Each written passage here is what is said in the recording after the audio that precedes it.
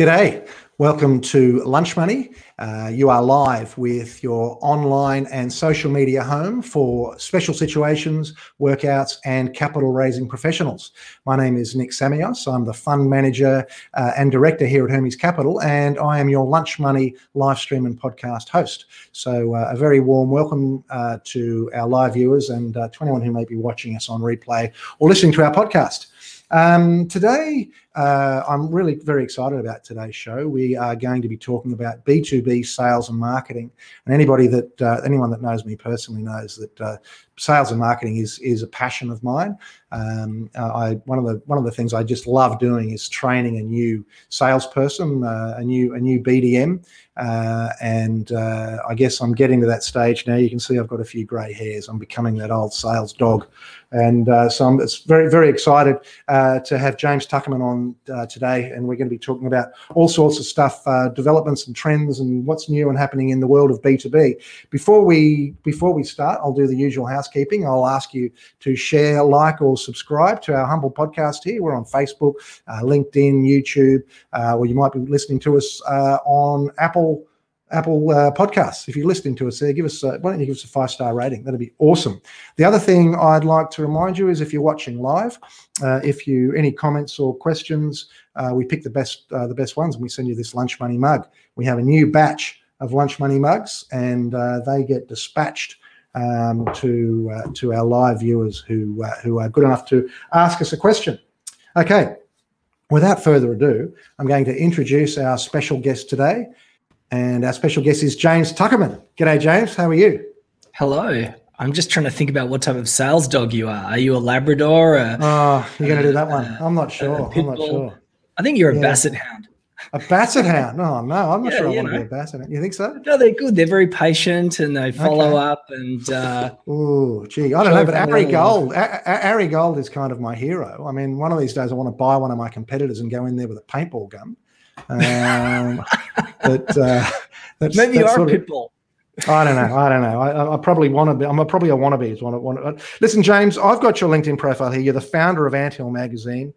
You're the co-founder of B2B School. You're the co-creator at B2B Dash. And yes, I have connected with you. You've got Want to Connect here. I really think of you as a thought leader I guess if you'd asked me, do the Rorschach test, here's James Tuckerman. A month or two ago, I would have thought of you as startups in particular, because you were very active in that sort of startup and entrepreneurship space. I guess you're putting a more of a B2B flavor on that now. I mean, what is it that keeps you busy these days? Yeah, I'm wearing a new hat. You can see. That is a great hat. It's actually, so I got some sad news today. Edward de Bono has passed away. Speaking of hats. Oh. He was the person who popularized the idea of wearing different hats. Yeah. But for a good decade, which was my first 10 years living the life as a business owner / entrepreneur, I was the founder of a business magazine called Anthill Magazine. And a lot of Australians that were in the startup or entrepreneurship space about 10 years ago would be quite familiar with Anthill Magazine. I launched it from my parents' spare bedroom. We grew it to be a market leader. I was named Best Small Publisher in Australia twice. And I launched that business because I wanted to encourage Australians to be more entrepreneurial and foster a culture of entrepreneurship and innovation in Australia. And I'd like to think that my little humble magazine did make a dent at that time. Then, of course, the GFC swung around. It was the perfect storm for print magazine publishers. Steve Jobs launched the first popular iPad. Google decided to show people that advertising could be measurable. And then magazines began to drop like flies. We were one of the first movers to go 100% digital. And that was our focus for another bunch of years, 5 years print, 5 years digital. And then at some point we shifted into training and consulting and technology development. And the more I moved into that space, the more I discovered how useful some of my skills were for people in a B2B space. So we rebranded about 2 and a bit years ago to the B2B School. And then that became the platform for B2B Dash, and as part of the B2B group. Can you notice a theme?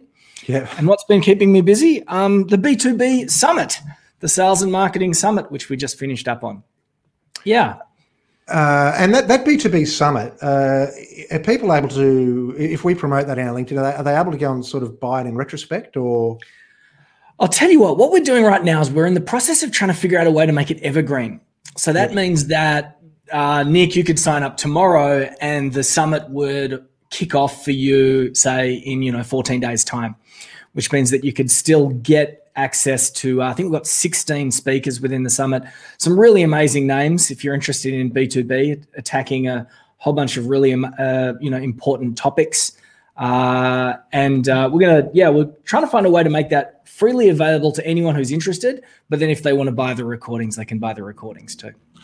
Yeah, I mean, as I say, your YouTube channel is amazing as well. I mean, I guess you've probably been a little bit like me, and you find there are amazing people out there, and most people are happy to to jump on a YouTube and share their wisdom. I get people saying to me, how do you know all these people? Well, I didn't know you, James, but I mean, obviously, actually, you reached out and said who watches YouTube, and I don't know if it was on LinkedIn or Facebook or somewhere. I thought that was fascinating, but the whole B2B thing. It's funny, I started out at AGC selling, and I did my first sales training was a thing called PSS something, professional, PSS it was, professional sales selling, I think it was, and it was the industry standard, of how to make a sales call and, how to conduct yourself through a meeting and all that sort of stuff. And obviously face-to-face is still very important. But I guess B2B has evolved a lot. But before I go into that, I'm just curious. I mean, a lot of what we do and a lot of what a lot of what our audience does is corporate restructuring, which is, obviously the business has got into trouble. It's stubbed its toe, as one of my clients once said, and it really needs to sort of start again, I suppose. But there are a lot of parallels, I think, between a startup and a turnaround. I mean, have you ever sort of applied your mind to that? Yeah, I think there definitely is. I mean, like if you speak to a lot of the entrepreneurs that I've got to know, and I'm, very privileged to call friends over the years, and I've worked with and met with and interviewed a lot of amazing people at the highest levels of entrepreneurship, and it's never an easy ride.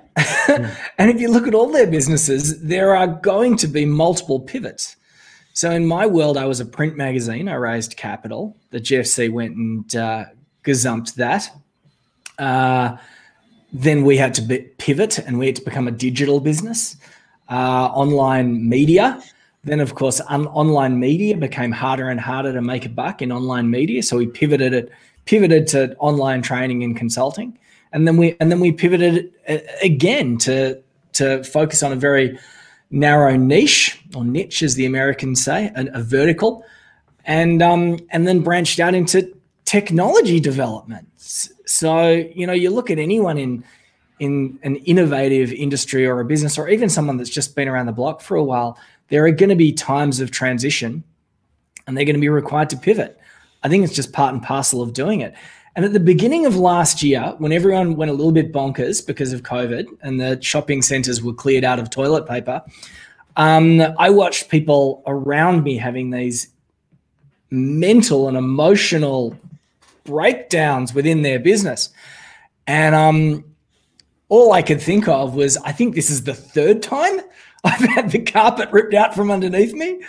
I think it's part and parcel of business. And I think that if you can survive, I don't know, if you can survive one bombing, like in the London Blitz, if you can survive that one bombing, you pretty much feel invincible and you can get through the next one.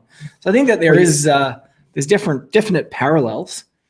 Well, I guess you mentioned the London Blitz. I think, it was Winston Churchill, I think, said, when the going gets tough, keep going. I mean, I guess in the startup space, there's a lot of, cheerleading and a lot of really positive stuff. But of course, it does get tough. I mean, it's not all beer and Skittles. I think,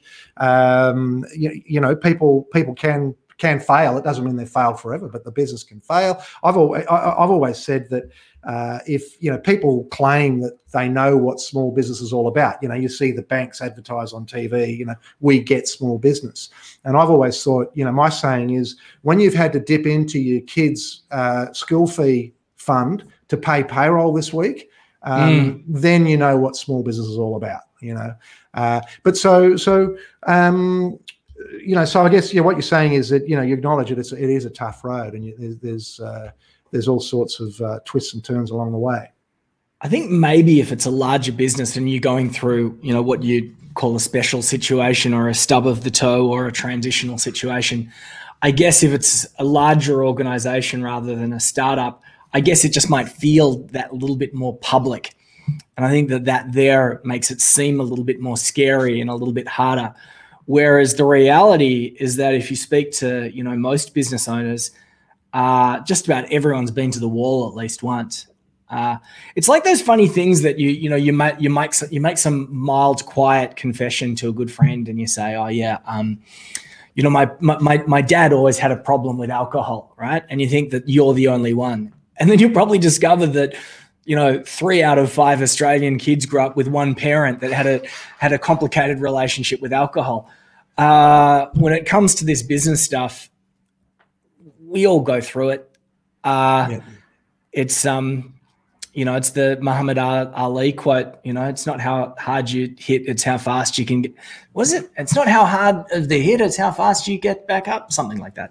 Yeah, well, I'm sure that's look, I mean, there's plenty of good boxing metaphors in there, I'm sure. I mean, I've always said that for a football team to win a flag or a grand final trophy, you need to know the smell of the canvas. You need to have taken a knock and got down before you can really win. What in the startup space, and I really want to get into B2B, but in the startup space, what do you think are the big challenges at the moment, and how have those challenges changed? Like at the moment, there is so much cash around. With the governments printing money like crazy, the US is spending trillions. There was a thing in the Wall Street Journal yesterday where banks are saying to their business customers, we don't want your deposits. So there's lots of money. There's funds starting up all the time. I mean, what are the challenges in startup world at the moment, do you think? It's just got to be how easy it is. Now, that sounds crazy that it's a challenge, because when I started Anthill Magazine 18 years ago, it was expensive. And I was doing things that were real bootstrapping strategies at the time, but it was still expensive. I mean, like every edition of the magazine was going to set me back $100,000, which means that if I wanted to get a magazine out, I had to make sure that I was generating $100,000, because I didn't come from family wealth or have a big war chest to run with. Now you look at the people that have come since then. And there's this fairly remarkable young man called Nathan Chan, and he runs a business called Foundr, which kicked off as a digital entrepreneur magazine, Foundr. And when he started, he invited me out for lunch, and the cheapskate took me to Nando's. But he was was the typical cash-strapped entrepreneur. Now he's doing multiple 7 figures. And he's done it in a remarkably short amount of time, because he didn't have to launch. I mean, like I had to raise venture capital, not venture capital, something like seed capital. After about, I think, the 3rd or 4th edition, I went out and raised money. It was a complex exercise. Now you have a look at the cost of entry, and you throw in those elements like the opportunity to get a redundancy package. So I know, for example, at the moment, I think that the Victorian state government is about to roll something out called Job Skills, and they're paying people $3,000 to spend on their education so that they can become more resilient in a changing landscape and workforce and start their own business. $3,000, you could start a business these days. You can start a business with less than $1,000.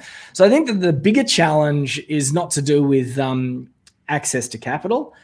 There is definitely a valley of death, which means that it's really easy to get started. It's probably difficult to raise that 300,000 to 2 million, and then it's easy again. So there's definitely, when it comes to raising capital, there's this valley of death, which is really, really difficult to get out of. But I think that the biggest challenge is two challenges, I think. One is it is so easy. And the other thing is the absolute extreme proliferation of options. So it's really hard to sometimes sort through all the different voices that are out there and work out what set of steps are going to get you to your destination in the least amount of time for the least amount of cost, because the options are so vast. Most of the, I mean, you're obviously still deeply plugged into the startup community. I mean, are most of the startups that you see, people reinventing the wheel or building a better mousetrap, or are they just better ways of, delivering? It hasn't changed in 20 years. It really is. What you've got crazy entrepreneurial types that unfortunately think that they have created something that nobody's ever done before. Yep. Unfortunately, there's just still a ton of them out there, when if they spent 5, 10, 15 minutes on Google, they could discover that there's a bunch of different ones out there. It hasn't changed. There's a gazillion of people like that. If you've got a brand new idea and it's a wild brand new idea, please Google it. Talk to as many friends as possible. I meet people at networking events, or I used to when we were allowed to go out and meet people at networking events. And I'd say, tell me about your idea. And they'd say, I won't tell you unless you sign an NDA. And I might say, I met you 3 years ago at a networking event and you said the same thing. Yeah. How's it going? And then they tell you and you go, I can name 4 companies that are doing that right now. Yeah. So that hasn't changed at all. Unfortunately, in Australia, it's really hard to launch something that is a genuine unicorn. We've had some great stories like Canva and Atlassian, and then there's some other ones like 99 Designs and a whole bunch of there's quite a few, but no one's going to back that type of company in Australia until it's got a fairly consistent MRR, which is monthly recurring revenue. So B2B-.io is only 14 months old, young, and we're growing by 14.6% MRR every month. Now, if we were in another country, we probably would have raised money a year ago just off the pure potential. But in Australia, you have to get to a certain level before people are going to take you a little bit more seriously.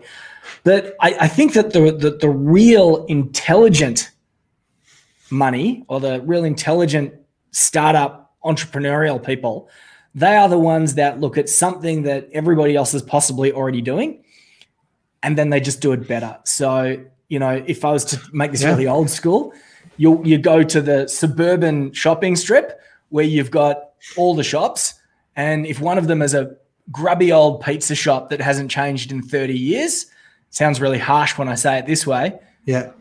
You open up a better, modern, cutting-edge pizza shop 3 shops down, and you'll kill it because the first one tells you that there's demand despite selling a crap product. Well, if 2 years ago I'd said to you, James, I want you to put everything you've got on this great idea I have. It's a lay-by business. Except instead of lay-buying, you're going to walk out of the store with the goods. And I'm going to call it buy now, pay later, just to make it sexy. I know. You'd say, well, get out of here. That's ridiculous. Their share price isn't quite what it used to be, but it's still astonishing. Anything in fintech right now, it's pretty amazing.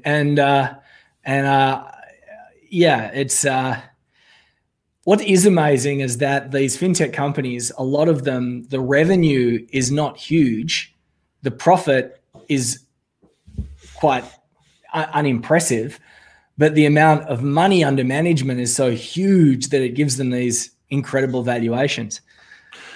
Yeah, well, I think it's not just that. I think it's all. You're right, but I think also if you're in the space where the hot money is, where all the funds want to invest in. Over Christmas, I did a little bit of a training on M&A, just to brush up.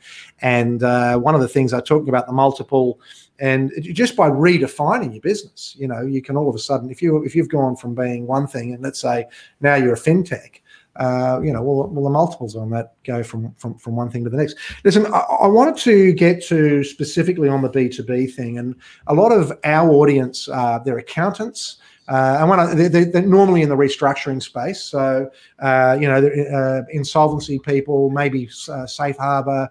We've had on this show, for example, we've had Richard Hughes, who was one of the main people at Deloitte behind Virgin. And we've had, those sorts of people, the people that are in our audience, not necessarily the guys just doing the big jobs, but the ones that are doing small restructures as well. And some of them might be younger professionals that have just got their ticket, as they say. And what everybody needs, what every firm needs, is the rainmaker. It's one thing to have all the people who are really knowledgeably, they know how to do a restructure, they know all the tips and tricks, but if they can't win the business and if they can't bag the elephant or whatever you want to say, it doesn't matter, because brains are cheap, as they say. Yeah. It's being able to. So what are the sort of people that what are your clientele generally? What do they look like? Are they professional services or? Well, first, you made me think of a mnemonic that I learned. I studied law. I was going to be a lawyer. So I did a law degree at the University of Melbourne. Then I stumbled into PR, and I worked in all these big PR advertising agencies for a couple of years before I started the magazine. But and you've probably heard this, but within every organization of that structure, there are finders, minders, and grinders. Is that right? Grinders, minders, and finders. Right. And the grinders do all the work, get paid the least. The minders look after the clients, do less, get paid a bit more. And the finders do almost no work and get paid the most. And they are what did you call them? The elephant hunters or something? Well, the rainmakers. Bagging the elephant, I think, is a Wall Street term. I think when Buddy Fox goes after Michael Douglas and he gets him, he bags the elephant. There you go. Well, what I would say is that the money's always been in the finders, and it doesn't matter whether you're running your own business and you're the key principal finder, or you work with another organization, and you acknowledge that if you can elevate yourself and become the finder, you become more valuable to the organization that you're in. The biggest, the biggest thing that we're seeing is.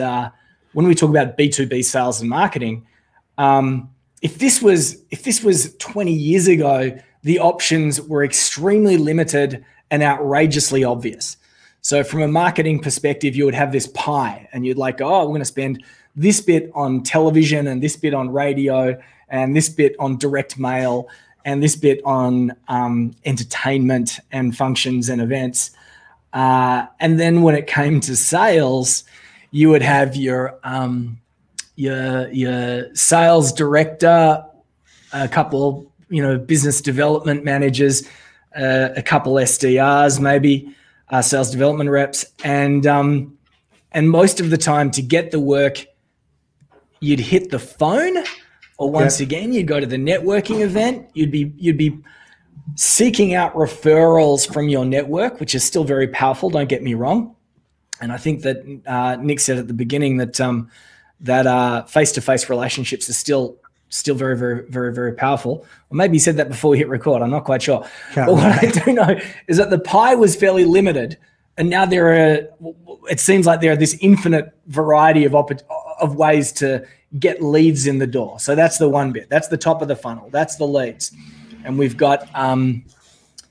We've got our websites, we've got social media, we've got strategic alliances, we've got ads, and we've got podcasts. But even if you look at one thing, like a podcast, you say, well, is it a podcast or is it a YouTube video or is it a StreamYard live event?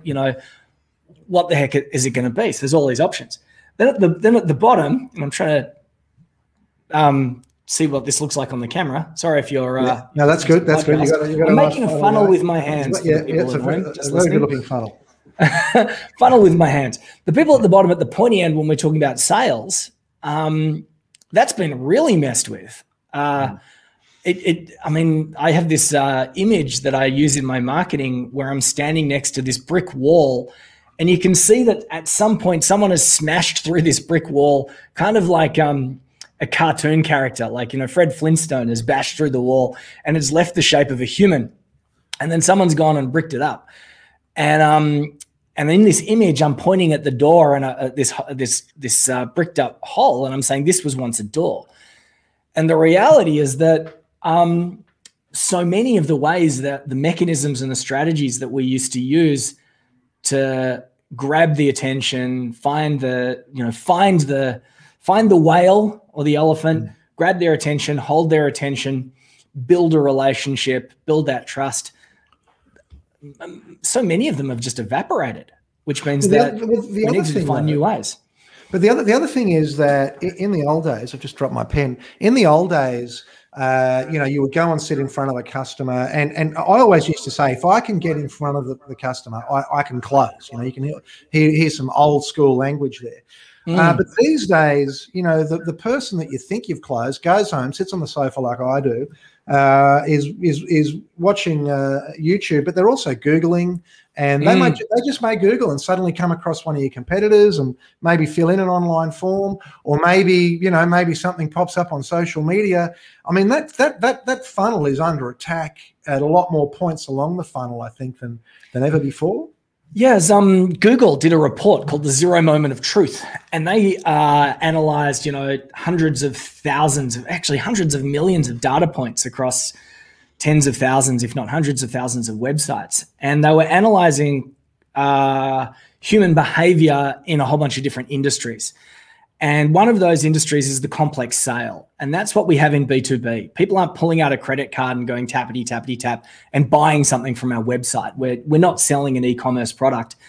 If we're in a complex sales environment, which is, 80, 90% of all B2B sales, it begins with a conversation. There needs to be a little bit of education and an explanation and a relationship is built. You have to demonstrate value. There might be multiple decision makers. You might have to, discuss payment arrangements. There's all sorts of different elements. But they found, and I've got to get this right, I think it was 7 hours, 11 interactions across 4 locations to close a complex sale. And that was the average. So it might only be 1 hour, and it might only be 4 interactions in one location. But then again, it could be, 30 hours across 30 locations, 30 interactions across 10 locations. That was the average. 7 hours, 11 interactions, 4 locations. And if you think about going back to the ways that we would have done things 10 years ago or 20 years ago, I can't invest 7 hours of my time to close a client. It's just not possible. No, the payoff. Yeah, if you do a payoff calculation on that, Yeah, I mean, like if it's a really big value client, I mean, obviously if the client's worth, tens of, well, I'm not even say tens of thousands, hundreds of thousands. If the client's worth hundreds of thousands of dollars, you can put in your 7 hours. So what that means is that we need to engineer different ways to accelerate that process and all those different touch points. Fortunately, a lot of the ways to engineer those touch points aren't radically difficult to understand or explain or implement. The challenge that most people have is that they don't know what things to do in what order. So where should I start this process? How am I going to sequence these things together in a nice, clean way? Well, let me start. You say how to start the process. If let's say someone watching this, there's an accounting firm in Sydney, and they got 4 partners, and they all want to ramp up, and they get James in, and they say, what's the low hanging fruit for you in terms of getting early wins? Low hanging fruit is always the network. No, it's the network that you already have. So most organizations usually already have a database. If you've been around the block a few times, you're going to have a database. Even if you've been in business for only a matter of months. We had a guy called Matt Richter who went through one of our training programs, brand new business. And he said, I don't have a network. And we went, okay, well, let's just have a look at how many connections you have on LinkedIn. Let's have how many connections that you've got on Facebook. How many people do you have in your contacts in your Gmail account? Like, just think about that. Like, imagine, Nick, if you like exported all the contacts from your Gmail account right now. Could you ever guess how many contacts you'd have? Oh, thousands. Yeah. Thousands. I wouldn't be surprised if it was more than 10,000. Yeah. Because I did it and I was about 15, 17,000. It was huge because I've had the same Gmail account for a very, very long time. So he did that and he exported all his contacts into a smaller database. He didn't add them to an email newsletter or do anything spammy, but he sent out what we would call a batch set of emails, where you're sending out one-on-one emails to a smaller group of people, usually under 500 is what's in a typical batch, so that you don't get involved in any dirty, black hatty, grey area stuff. You don't want to do that. And this was Matt, didn't even have a business at this time. And I got this wonderful testimonial from him. And he said, I picked up a strategic alliance partner. No, it was 2 strategic alliance partners, 1 radio interview, and 19 clients. Now I've got to go out and start my business. And that came from the network that was already under his nose. Now I speak with people and they've got massive networks, massive databases. They just don't even know what to do with it. So that's usually the low-hanging fruit. Reawakening, reigniting, reconnecting. It's often said that an existing client, signing a new client is 16 times more expensive than re-signing or selling something new to an existing client. Yeah, but everybody's, I'm going to go out and I'm going to find new people. It's 16 times cheaper. So if that's if we had sort of a SWOT thing going here, we'd say, okay, well, you're seeing that as the number one opportunity. The low-hanging fruit is look at your existing network. What do you generally find is the biggest weakness in a professional services setting? I think it's over-reliance on the staff and the key players to do all the business development work. So you go to, I could go to a small accountancy practice, mid-size, all the way up to, the big 3 or 4 or whatever they are, whatever they call themselves now. And what's your mechanism for bringing in new work? And it's sending out our staff to hand out business cards at the American Chamber of Commerce and Industry Christmas party that's happening. And that's fine. Seriously, one of your greatest assets in that type of organization is obviously going to be your staff. But first and foremost, wouldn't it help to train up those staff members so that they were better at that stuff, even to the point of just helping them perhaps re-engineer their LinkedIn profiles as a mechanism to collect leads? So we're talking about the parallels between startup culture and bigger businesses. A startup can build a business with nothing but a landing page and a LinkedIn profile.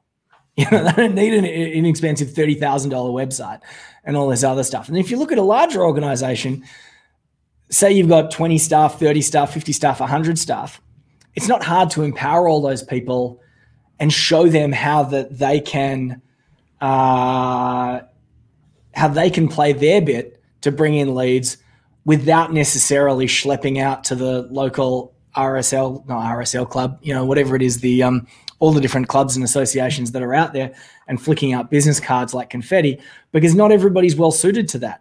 I'm what they call an extroverted introvert. Do you still have a business card? I don't have a business card. I haven't had a business card in over a decade. I do have a business card. I'm trying to find one so I can show it off to you, but I'm hoping that you'll be mildly impressed. So this is my business card. There we go there. But on the back, because we're all used to QR, right? Yeah, there you go. Head of your time. Yeah. Do you know Antil magazine? If you scan that, the second last copy of Antil magazine had QR codes in it. Yeah. And I and we got it was crazy. Anyway, story for another day. Anyway. Well, with that QR code goes to my link tree, which has all the podcast landing page, all the podcasts and all the different sites you can watch this thing on. So look, it's interesting. Yeah, I noticed, for example, in your LinkedIn profile, you've got want to connect. That's so positive. Who doesn't want to connect? The other thing is, just a simple thing. Imagine this. Wow, how radical! Putting your email address front and center of your LinkedIn profile. People go, I don't want to do that. Someone might take my email. and reach out to you and ask how they can spend money with you. I don't want to put my mobile in there. What if someone calls me? And they call you and they say, hey, I was checking out your LinkedIn profile. Can we meet up? Because I think that you might be able to help me. They're worried that someone's going to scrape it and do something nefarious with it. But the reality is that when it comes to a tool like LinkedIn, and most people are using LinkedIn, they're either using it to get their next job or they're using LinkedIn as a business development tool. Yet they're putting up all these barriers to stop people actually, to stop opportunities coming their way. So they're saying, I use LinkedIn as a business development tool, but I'm not going to accept any contact requests unless they're, jump through 27. Well, it's like your mobile phone number as well. I mean, my mobile phone number's on my profile, I'm pretty sure. I mean, people, whatever. You got to be realistic. What's the worst case scenario? Someone puts you on one of those terrible, lists where they call you at dinner time and try and sell you something. And you know what? It's already happening, and we know how to block them. We don't recognize the number. We don't answer. It's not a big deal. And if someone really wants to get to us, they get to us. It's the same with email as well too. But I think you asked the question before, where would a B2B business operator start? And I did say the easiest low-hanging fruit is usually the network that you have. If it's a larger organization, you've also got this wonderful asset, which is the staff. But I also don't want to underplay the importance of having the underpinning framework to go under that. So, for example, you could reach out to your existing network and say, hey, how are you? Do you want to spend some money with me? And if it's a very neglected database, that's like your brother-in-law that you haven't heard from in 4 years reaching out. Hey, Franco, how you doing, mate? Yeah, great. Can I borrow some money? It's unless you've got that underpinning structure where how you want to collect a lead, how you want to pre-qualify the lead, who you would regard as a Goldilocks client, who's not going to waste your time, having a mechanism built within the business to pre-qualify that lead, how much underpinning stuff. How much of what you do in B2B school or your engagement with in consulting, I mean, how much of it goes back from sales back into differentiation, with segmenting, all that sort of, or even back into product development itself? Well, there's 3 elements to the B2B school that we focus on, and these are 3 interlapping circles, and they seem very big picture, and that's because they are, until you get into them. And the first circle of our 3 overlapping circles is sales. The second is marketing, and the third one is scale. So when we're talking about sales, you've got to have an offer that's compelling. You need to have systems in place to elevate anticipation before you meet with a prospect. And you need to have the basic soft skills in place and mechanisms to be able to close that client. And that there is sales in a nutshell. I start with the offer because I've seen this again and again. You're talking about product and differentiation. A lot of people might have amazing, skills. They might have a whole bunch of different leads, but then they create these offers that repel clients, that are structured in a way that make it difficult for them to make a decision. It's very weird. So the offer is the most important bit in sales, having the systems and the technology to elevate anticipation, to get those 11 interactions in as quickly as possible, and then the soft skills to close. And at this day and age, there's a McKinsey report came out that said 81% of B2B buyers and sellers don't want sales and marketing practices to go back to the way that they were pre-COVID. So they actually like the idea that you are engaging with someone over Zoom to sell them a product or service. That's sales. Yeah. Then you've got marketing, which is about getting the lead. Yeah. And there's 3 elements to that. And then you've got scale. And the scale if you can't do scale unless you've got your sales better down and your marketing better down, because scale is that wonderful point. And you know this, you meet with people and you say, oh, when did things really take off for you? And they'll say, oh, it was when we just started the podcast, or it was when we started doing radio ads, or it was when we started doing webinars, or it was when I published the book. That's when things explode. And that's when you're not doing one-to-one sales. That's when you're doing one-to-many or at least doing one-to-many enough to be able to collect the lead and warm the lead enough so that when you get them on a Zoom call or meet them face-to-face, you can often get a commitment as early as the first conversation because all the legwork's been done. So they're the three main elements. Okay. Well, in capital raising, particularly in private equity or even the sort of early investor stage, scalability of the business and what the opportunities for scaling are always critical, aren't they? Because people don't want to invest in a business that's just going to grow incrementally. They want to know how the business is going to, grow tenfold or more. Three magic words: predictable sales model. I mean, like, if you've got a predictable sales model, that's magical. Most professional services, most B2B business owners, operations don't have a predictable sales model. They have a whole bunch of people that do a whole lot of legwork, and they also get referrals. They rely overly heavily on referrals. Referrals are great. It means that you're doing a terrific job. It means people like you, but they're very hard to own and manage and control. So, for example, some months you'll get no referrals at all. It might be like January and February in professional services. Referrals just kind of vanish and disappear. And then there's other months where they peak. It becomes very inconsistent. All right. Well, look, James, we're sort of up on our normal time limit. I mean, there isn't an axe, but we generally try to run about 40 minutes. So, I'll ask you any sort of closing thoughts or any advice for particularly people in professional services that are trying to win more work, and let's sort of keep it focused on that.